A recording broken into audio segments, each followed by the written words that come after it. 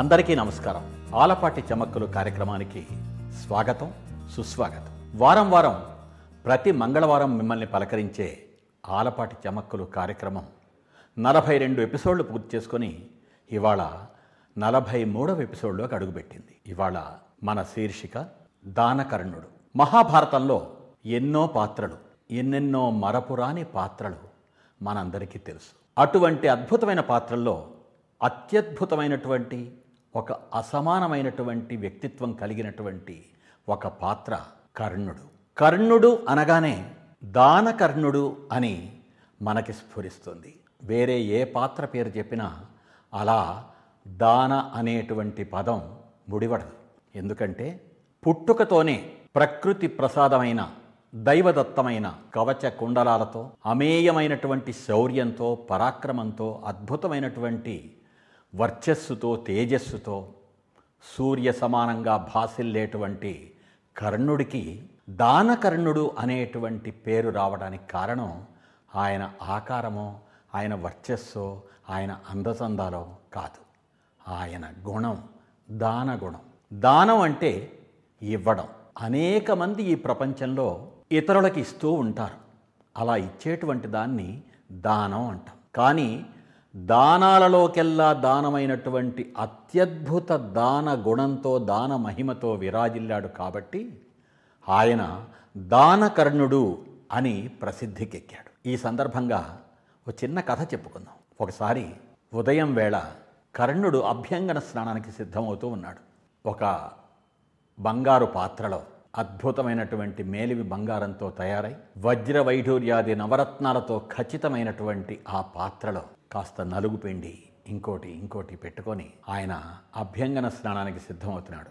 అప్పుడు ప్రవేశించాడు మన శ్రీకృష్ణుడు.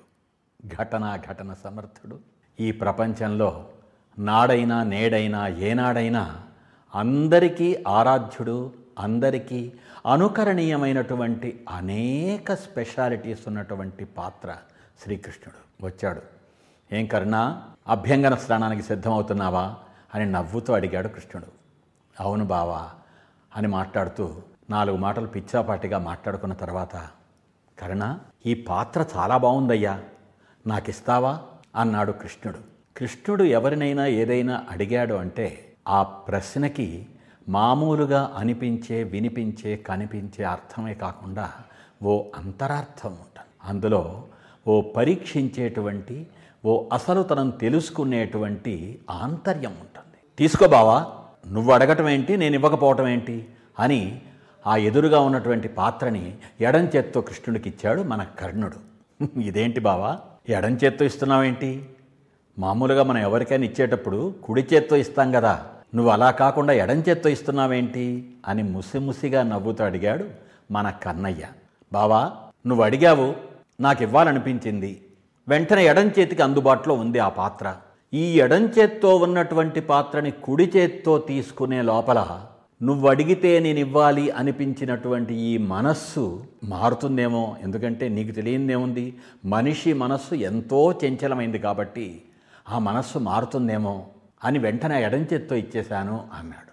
మూసిముసిగా నవ్వుకుంటూ కర్ణ, శభాష్ అని వెళ్ళిపోయాడు కృష్ణుడు.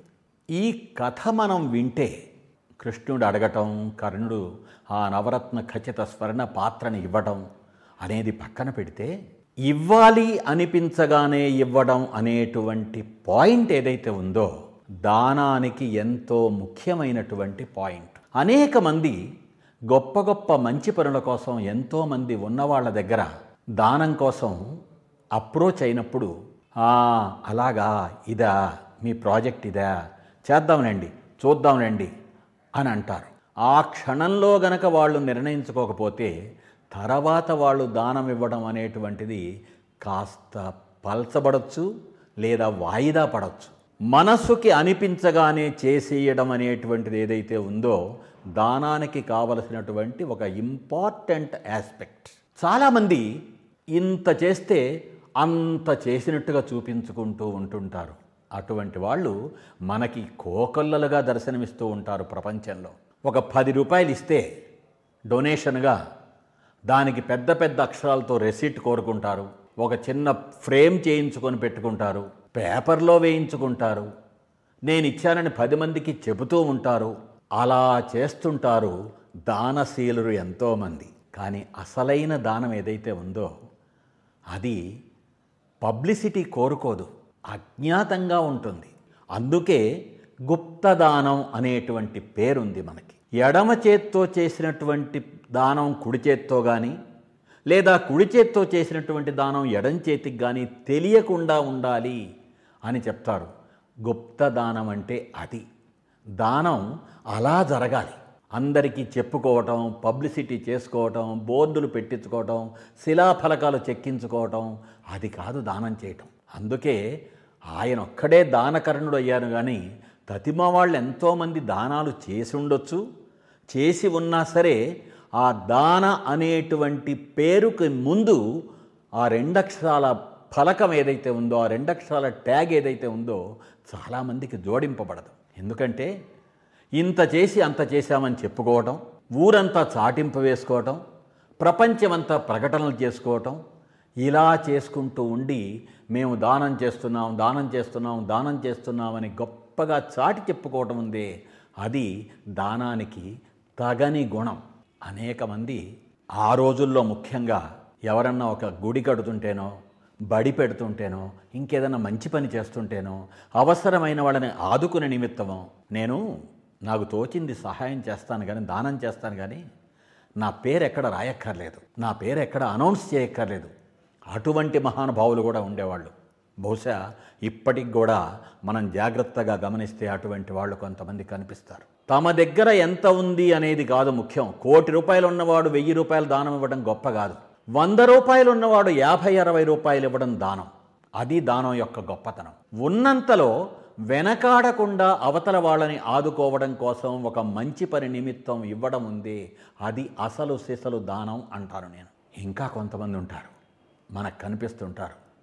ఏదన్నా ఒక మంచి పని అనిపించినప్పుడు, అవతల వాళ్ళకి అవసరం అనిపించినప్పుడు, ఆ అవసరంలో ఉన్నటువంటి వాళ్ళని ఆదుకోవడం చాలా ముఖ్యం అనిపించినప్పుడు, అది ఆరోగ్య నిమిత్తమో ఇంకో నిమిత్తమో అయినప్పుడు తాము సహాయపడటమే కాకుండా తమకి తెలిసినటువంటి వాళ్ళకి అనేక మందికి కూడా చెప్తారు, ఇదిగో ఒక మంచి పని, ఆ మంచి పని కోసం నేను సహాయం చేస్తున్నాను, మీరు కూడా చేయగలిగితే చెయ్యండి, చెయ్యాలనిపిస్తే చెయ్యండి అంటారు. అన్నీ అద్భుతమైనటువంటి విశేషాలు ఉన్నటువంటిది ఈ దానం. దానకర్ణుడి గురించి మనం మాట్లాడుకుంటూ ఎప్పటికీ చరిత్రలో యుగాలు మారినా జగాలు మారినా విలువలు తరగని దానశీలిగా మిగిలిపోయేటువంటి కర్ణుణ్ణి మనం ఆదర్శంగా గనక తీసుకుంటే, పేరు కోసమో ప్రఖ్యాతి కోసమో పబ్లిసిటీ కోసమో దానాలు చేయటం అనేటువంటి ఆ సహజ మామూలు బిలో యావరేజ్ క్వాలిటీని మనం వదిలిపెట్టి, మనకి ఉన్నంతలో అవసరమైన వాళ్ళని ఆదుకునే నిమిత్తం ఒక మంచి పని జరిగేటప్పుడు మనం తప్పకుండా దానాలు చేసేటువంటి ఒక ఆలోచన మనలో మొదలవుతుంది. అటువంటి ఆలోచన అవసరం మనిషికి మానవత్వం పరిమళించటానికి. దానం అనేటువంటి 2.5 అక్షరాల పదం ఎన్నో విషయాలు మనకి నేర్పుతుంది. నేర్చుకునేటువంటి మనసు మనకుంటే, మనకున్నంతలో 10 మందికి తోడ్పడటం, 10 మందికి తోడ్పడటం కోసం పాటుపడడం అనేటువంటి ఒక మంచి లక్షణాన్ని మనం అలవరుచుకుంటే ఈ ప్రపంచాన్ని ఒక అందమైన ప్రపంచంగా నిర్మించగలుగుతాం. ఏమంటారు? మళ్ళీ మరో ఎపిసోడ్తో వచ్చే వారం కలుసుకుందాం. అంతవరకు సెలవు. సే లవ్, మీ ఆలపాటి. హలో గైస్, నేను మీ Muralikrishna from Telugu one cricket podcast. ఇవాళ మీ అందరి కోసం ఒక సర్ప్రైజింగ్ న్యూస్ తీసుకొచ్చేసాను. మన Telugu one cricket podcast sports podcast awards 2021కి నామినేట్ చేయబడింది. దానికోసం ఒక ఓటింగ్ ప్రాసెస్ అనేది ఉంటుందన్నమాట. ఓటింగ్ ప్రాసెస్ ఏంటంటారా? చాలా సింపుల్ అండి. sportspodcastawards.com అనే వెబ్సైట్కి వెళ్ళండి. రిజిస్టర్ అయ్యాక మీకు టాప్ రైట్ కార్నర్లో ఓట్ నౌ అనే ఆప్షన్ కనిపిస్తుంది. కేటగిరీస్లో బెస్ట్ క్రికెట్ పాడ్కాస్ట్ మీకు తెలుగు వన్ క్రికెట్ పాడ్కాస్ట్ కనిపించేస్తుంది. సబ్మిట్ యువర్ ఓట్ అని కనిపిస్తుంది. అది క్లిక్ చేయగానే మీ ఓట్ అనేది క్యాస్ట్ అయిపోతుంది. So please do vote and support us. Thank you.